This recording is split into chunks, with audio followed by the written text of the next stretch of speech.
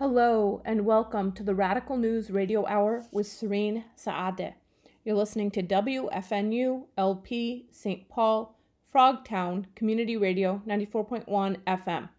On this show, we do news and we talk about social movements and community organizing across the Twin Cities. I want to thank Manny Mestes for our show's opening and closing theme music. On today's episode, we're going to be speaking with Asela Sol Young, the Executive Director at Urban Homeworks. We'll also be speaking with Rebecca Lawrence at Telling Queer History, the Executive Director there. We're going to start today, though, by talking about the racial home ownership gap with Asela Sol. I am Asela Sol Young. My pronouns are she or they pronouns, and I am the Executive Director of Urban Homeworks. And Urban Homeworks is a 26-year-old affordable housing organization. We consider ourselves more recently as a housing justice org because our focus is on both affordable rental, dignified affordable rental, as well as affordable home ownership. And at the center of that work is community building, community justice, and equity. So why don't we start at the beginning? What is the racial homeownership gap, and why should we care about it? Oh, that's a really good question, especially the why we should care about it piece. The homeownership gap, super simplified, is the gap, typically considered the gap between white homeownership rates and Black homeownership rates, with, of course, like Asian and like Latinx sort of in the middle of that, as well as some data points will also show Indigenous homeownership rates as well. So that's like kind of general, that's the gap.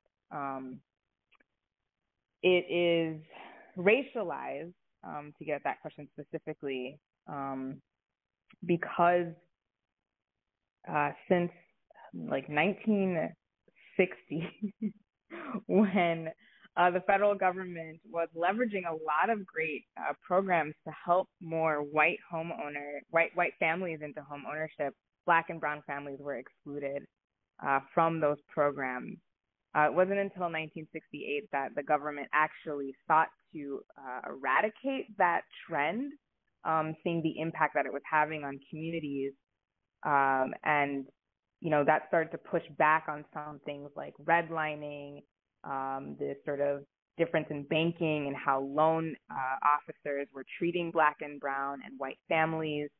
But the unfortunate reality is that, you know, with homeownership, because it's a wealth building tool, it's this country's like longest standing, most trusted wealth building tool. Wealth is compounded, right? It's compounded generationally. And so even in 1968, when families of color, when BIPOC communities were given more access to a just and equitable home ownership path, you know, the gap already existed. And then, you know, you fast forward in time to the housing crisis. You fast forward to the housing crisis that started in the 2000s, really hitting hard with the foreclosure crisis in 2008. And, you know, we've now cascaded back. The gap is now bigger than it was in 1960, when essentially racism was built into the law. So racism and discrimination. So that's really that's the gap. I think that's like it's like the gap in a nutshell.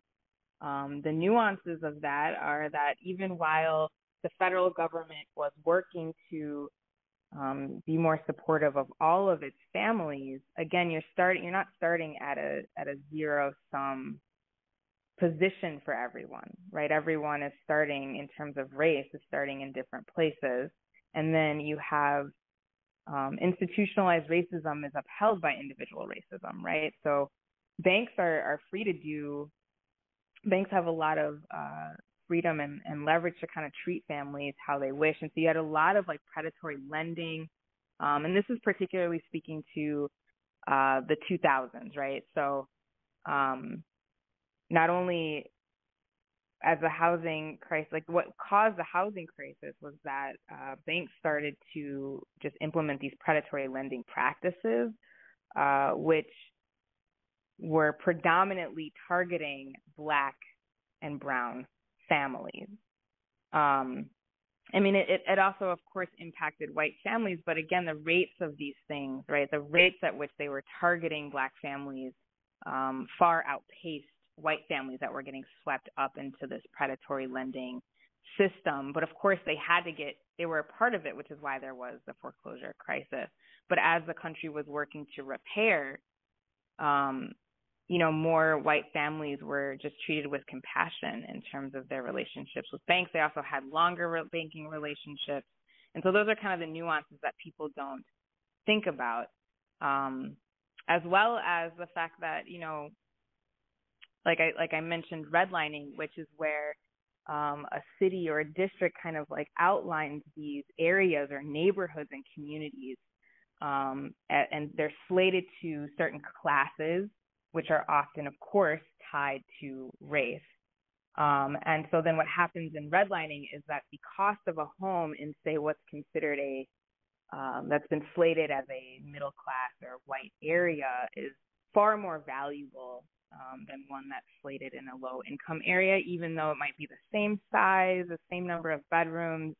At that point, there wasn't this thing of like, how are we rating crime, right? These were just kind of your typical everybody's working kind of neighborhoods, and this is how the sort of district maps were kind of chopped up economically.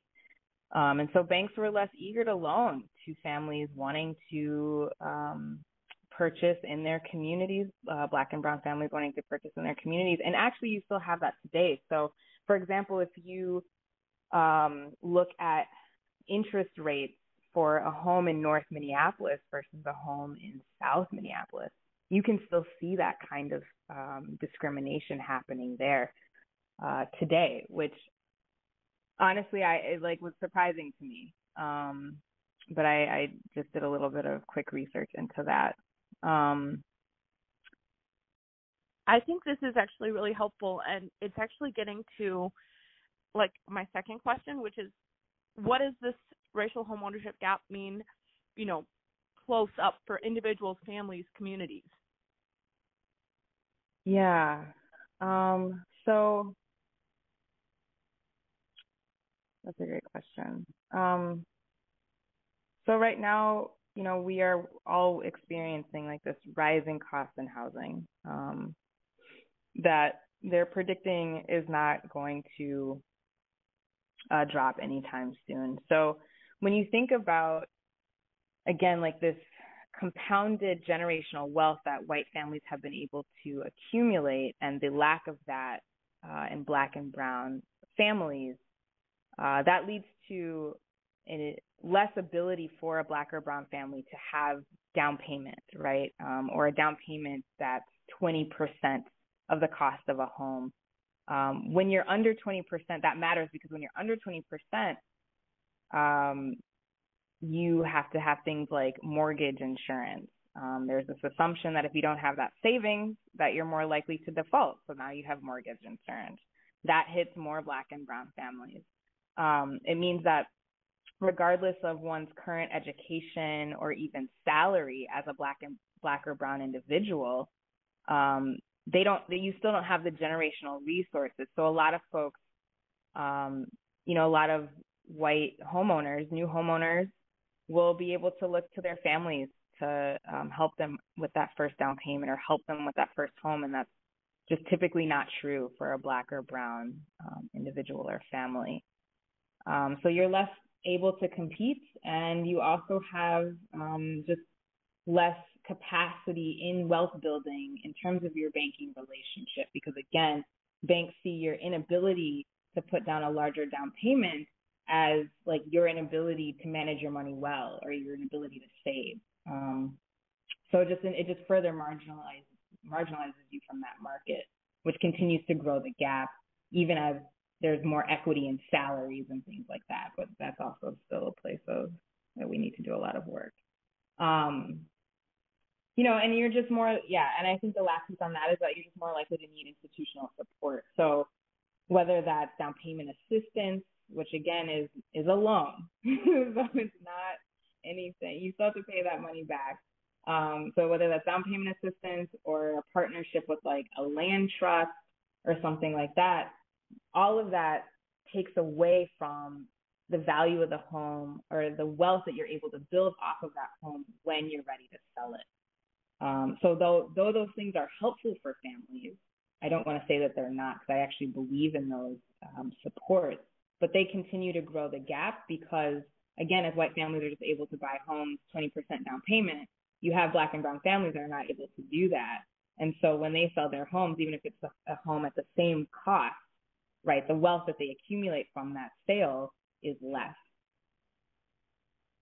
And then I think that, when I think about like what it means on the ground with like just our families, is that means that they're staying in the rental market much longer. It means that staying in the rental market longer, if they're not living with a dignified landlord, that they're really at the whims of the landowner. And that could be a predatory landowner. It could be someone who simply, retires and is just like, I want to sell this house, or someone who, passes on, and then the state of the home is left up in the air. And so it just keeps that instability in our communities, in our Black and brown communities, consistent. So, I mean, part of home ownership, people are always like, it's not for everyone. It's a lot of responsibility. And I'm like, yes, all of that is true. It is not for everyone. It is a lot of responsibility to own a home. But what are we saying about choice? And what are we saying about the capacity for people to be stable in their communities and therefore improve the state of the community? Improving your family improves the community connectivity, improves the health and wellness of that community. So by the gap continuing and the government really not taking more aggressive action to closing that gap, we're going to continue to see, these high rates of homelessness and high mobility in Black and brown communities, which we know leads to a lot of other things, right? Like homeownership is directly tied to, stability is directly tied to one's capacity around education. Even with young people get sucked into supporting their families in these unstable situations, so they're less able to focus on their education. But that also means that the parents of that family are less able to focus on education, because everyone's time and energy is going toward where are we laying our head next. And so I think that we have while we call homeownership wealth building and we enjoy talking about it that way, because again, the legacy of it, there's a real problem where we have over commodified a basic human need. And so I think that that's just going to lead to a lot more problems. And like I said, we're already seeing an influx of tent cities and things like that across the country.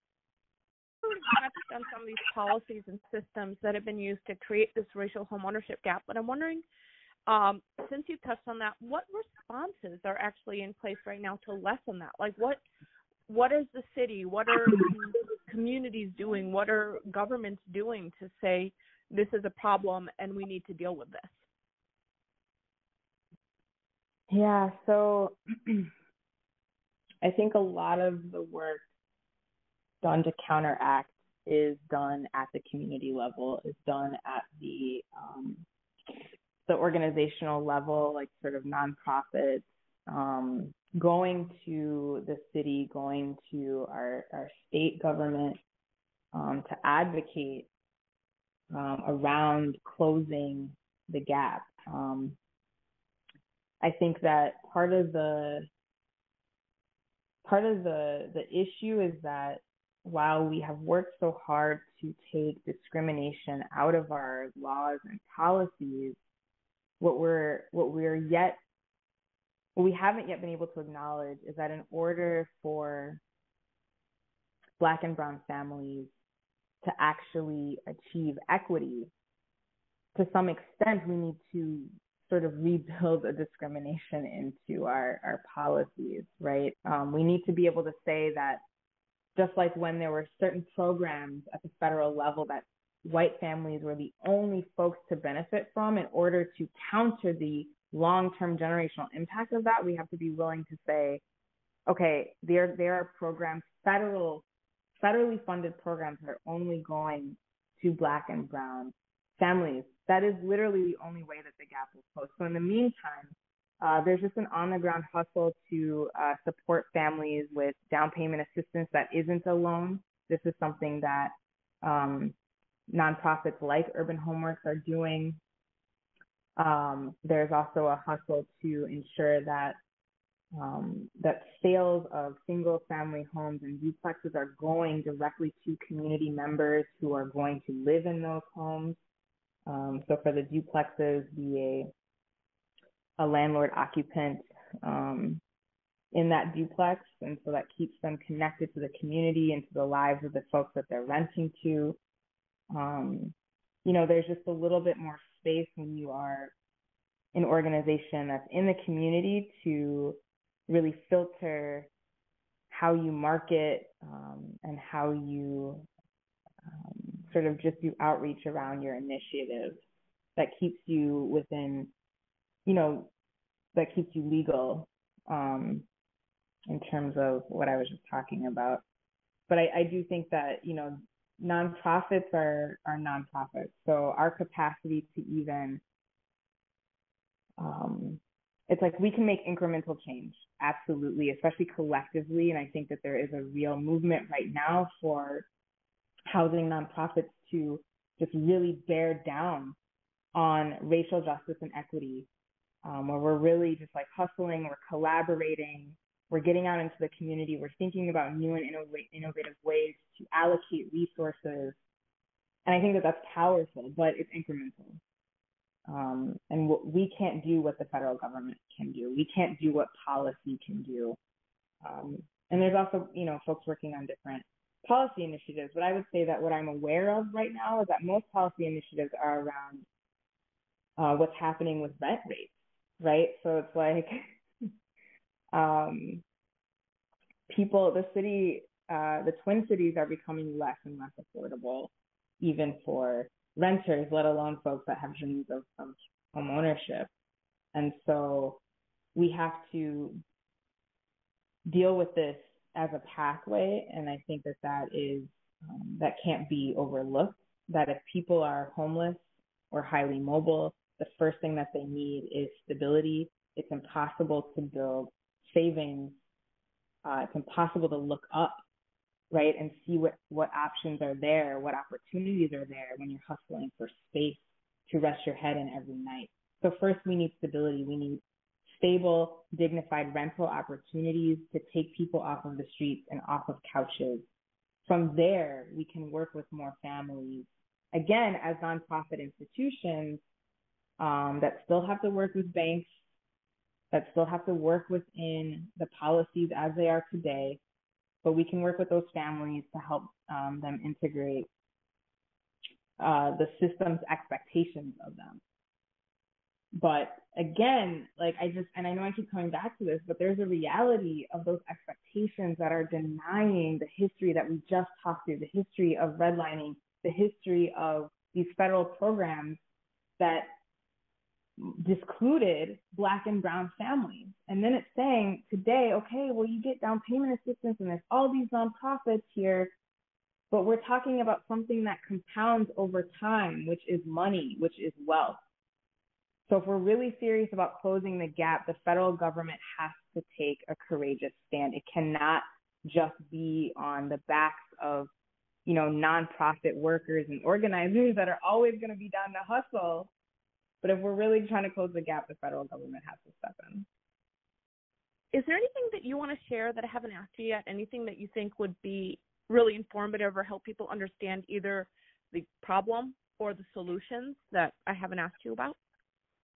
I think just what I encounter in my work is just a lot of folks with wealth accumulation that are only willing to look at what's happening today, which is that there is, federal assistance State and local governments are providing additional down payment assistance, but folks are unwilling to recognize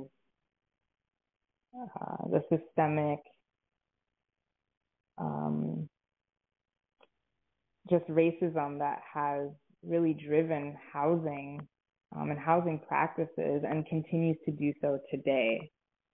And I think that we have, banks are implicated, and very few conversations get into how banks have impacted the gap. And like I said, continue to do so. Today, 2021, if you're trying to buy a house in North, your interest rate is higher than if you're trying to buy a house in South.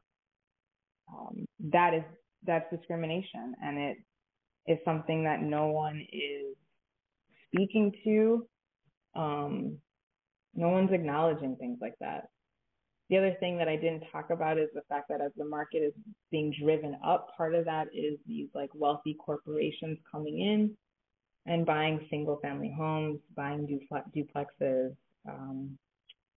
Maybe they're renovating them really well. Sometimes they're renovating them just on the surface aesthetically, and the actual renovations are crappy. But either way, they're turning them around at much higher rates, and that is a part of why the market is being driven so high, making it harder for everyday families to purchase homes.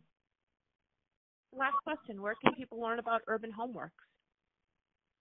Yeah, so the best place to learn about Urban Homeworks is to go to urbanhomeworks.org.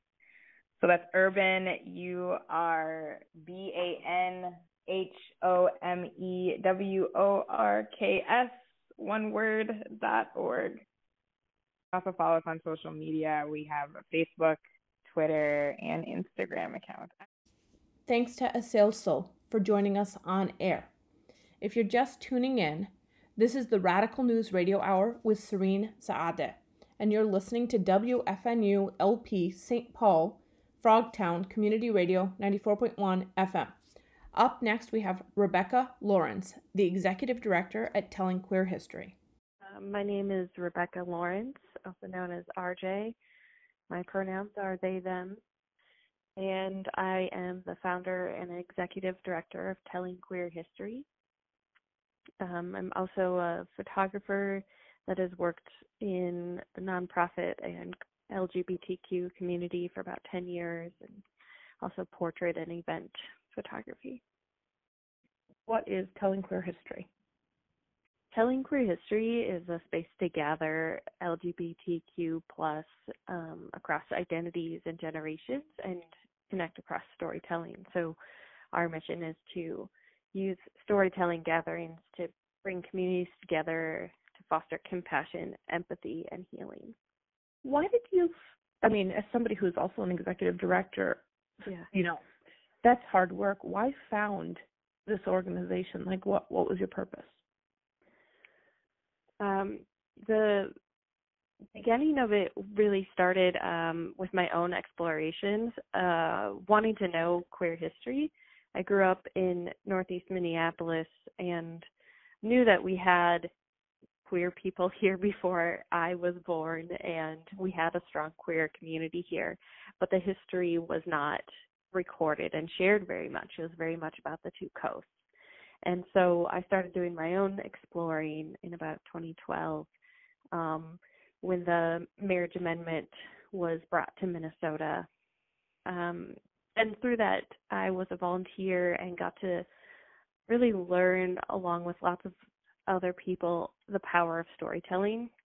That campaign used our own personal stories about love and marriage in order to help change people's minds and hearts towards marriage equality. And so with that, and then hearing my uncles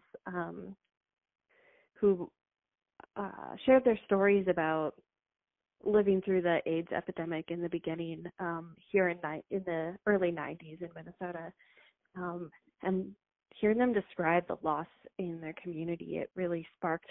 I had already wanted to build the space to share stories and connect across generations, and that story really made it feel urgent. that I needed to make sure I got those stories and heard those stories before they were gone. And that urgency has returned with this new pandemic, as we are losing people and disconnecting in ways, and also the option to connect in new ways. So our events came from that desire to, and the campaign also really showed me the difference across class and race in our queer communities. That's in any community, but as queers, and I use queer as an umbrella term for myself, and a specific identity for myself.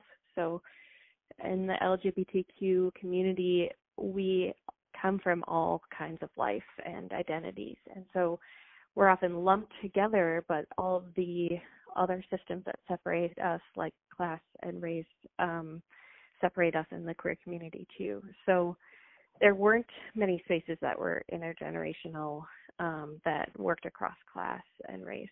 And so I'm hoping to build more of that, and through our partnerships and our events.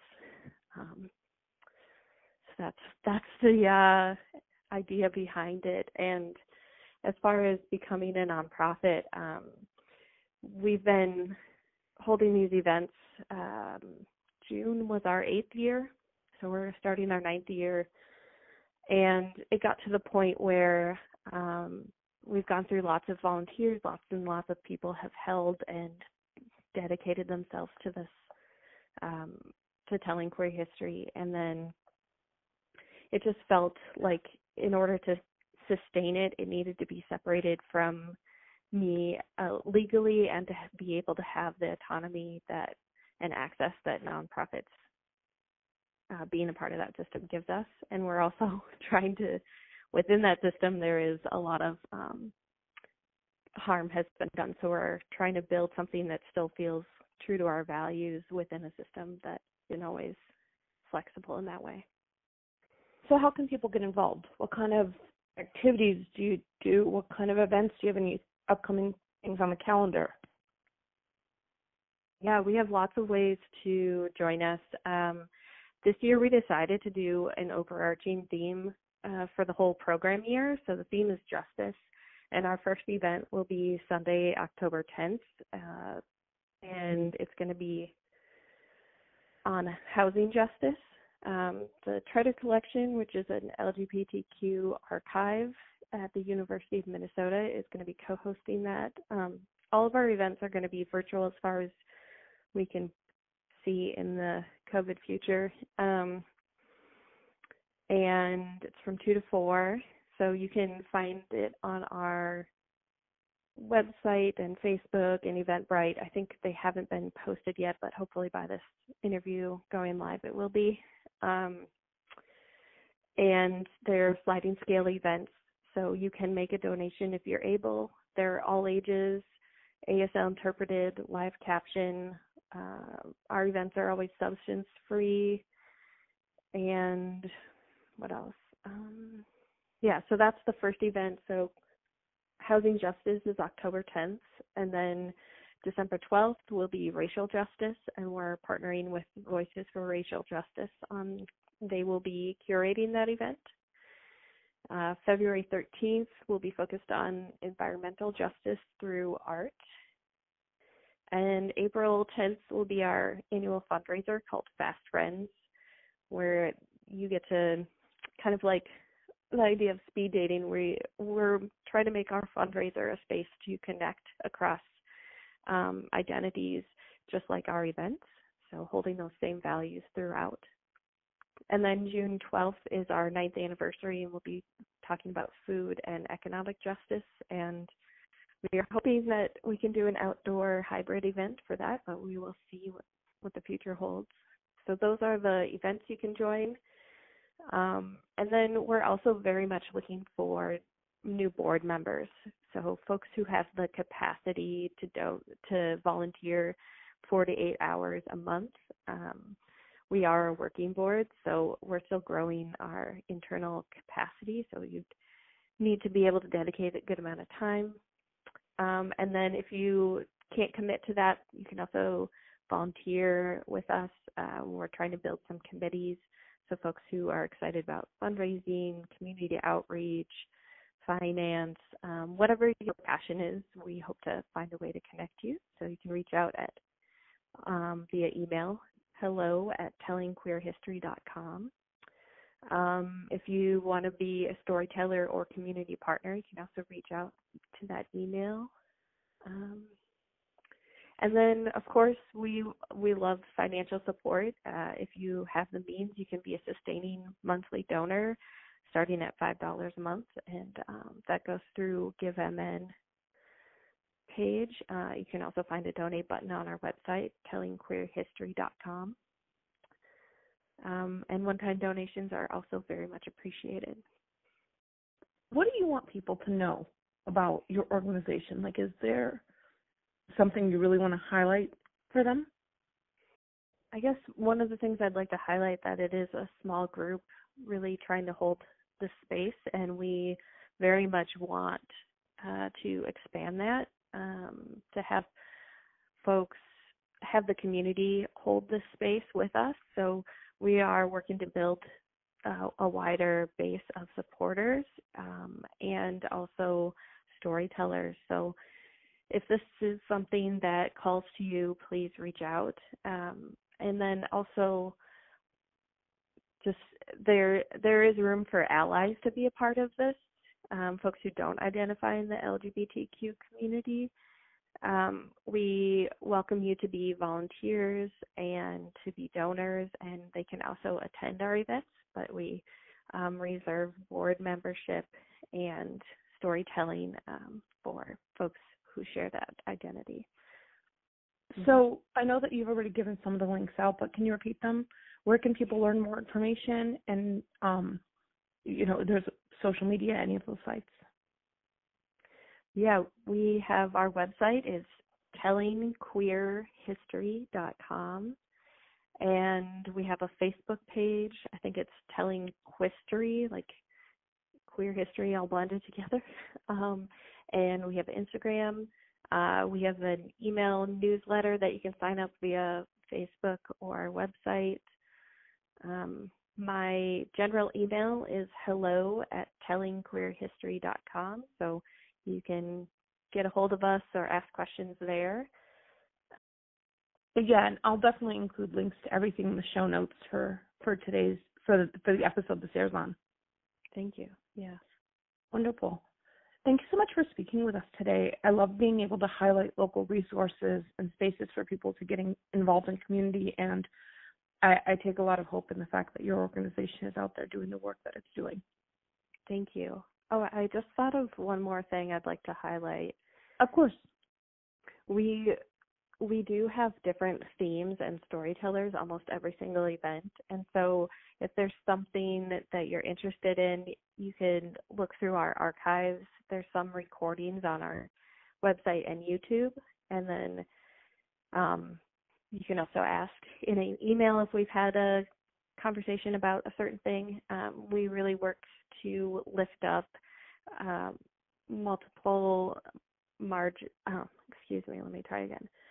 identities that have multiple marginalized identities. That is not the right way to say that either, but I'm going to keep moving on. We make sure to have a variety of storytellers and lifting up BIPOC and trans experiences, especially as those are not as often heard in our queer history and in our world in general. Thanks to Rebecca for speaking with me for this episode. Well, that's it for today, folks. Thank you for tuning in to this episode of the Radical News Radio Hour with Sareen Saadeh. You're listening to WFNU LP St. Paul, Frogtown, Community Radio 94.1 FM.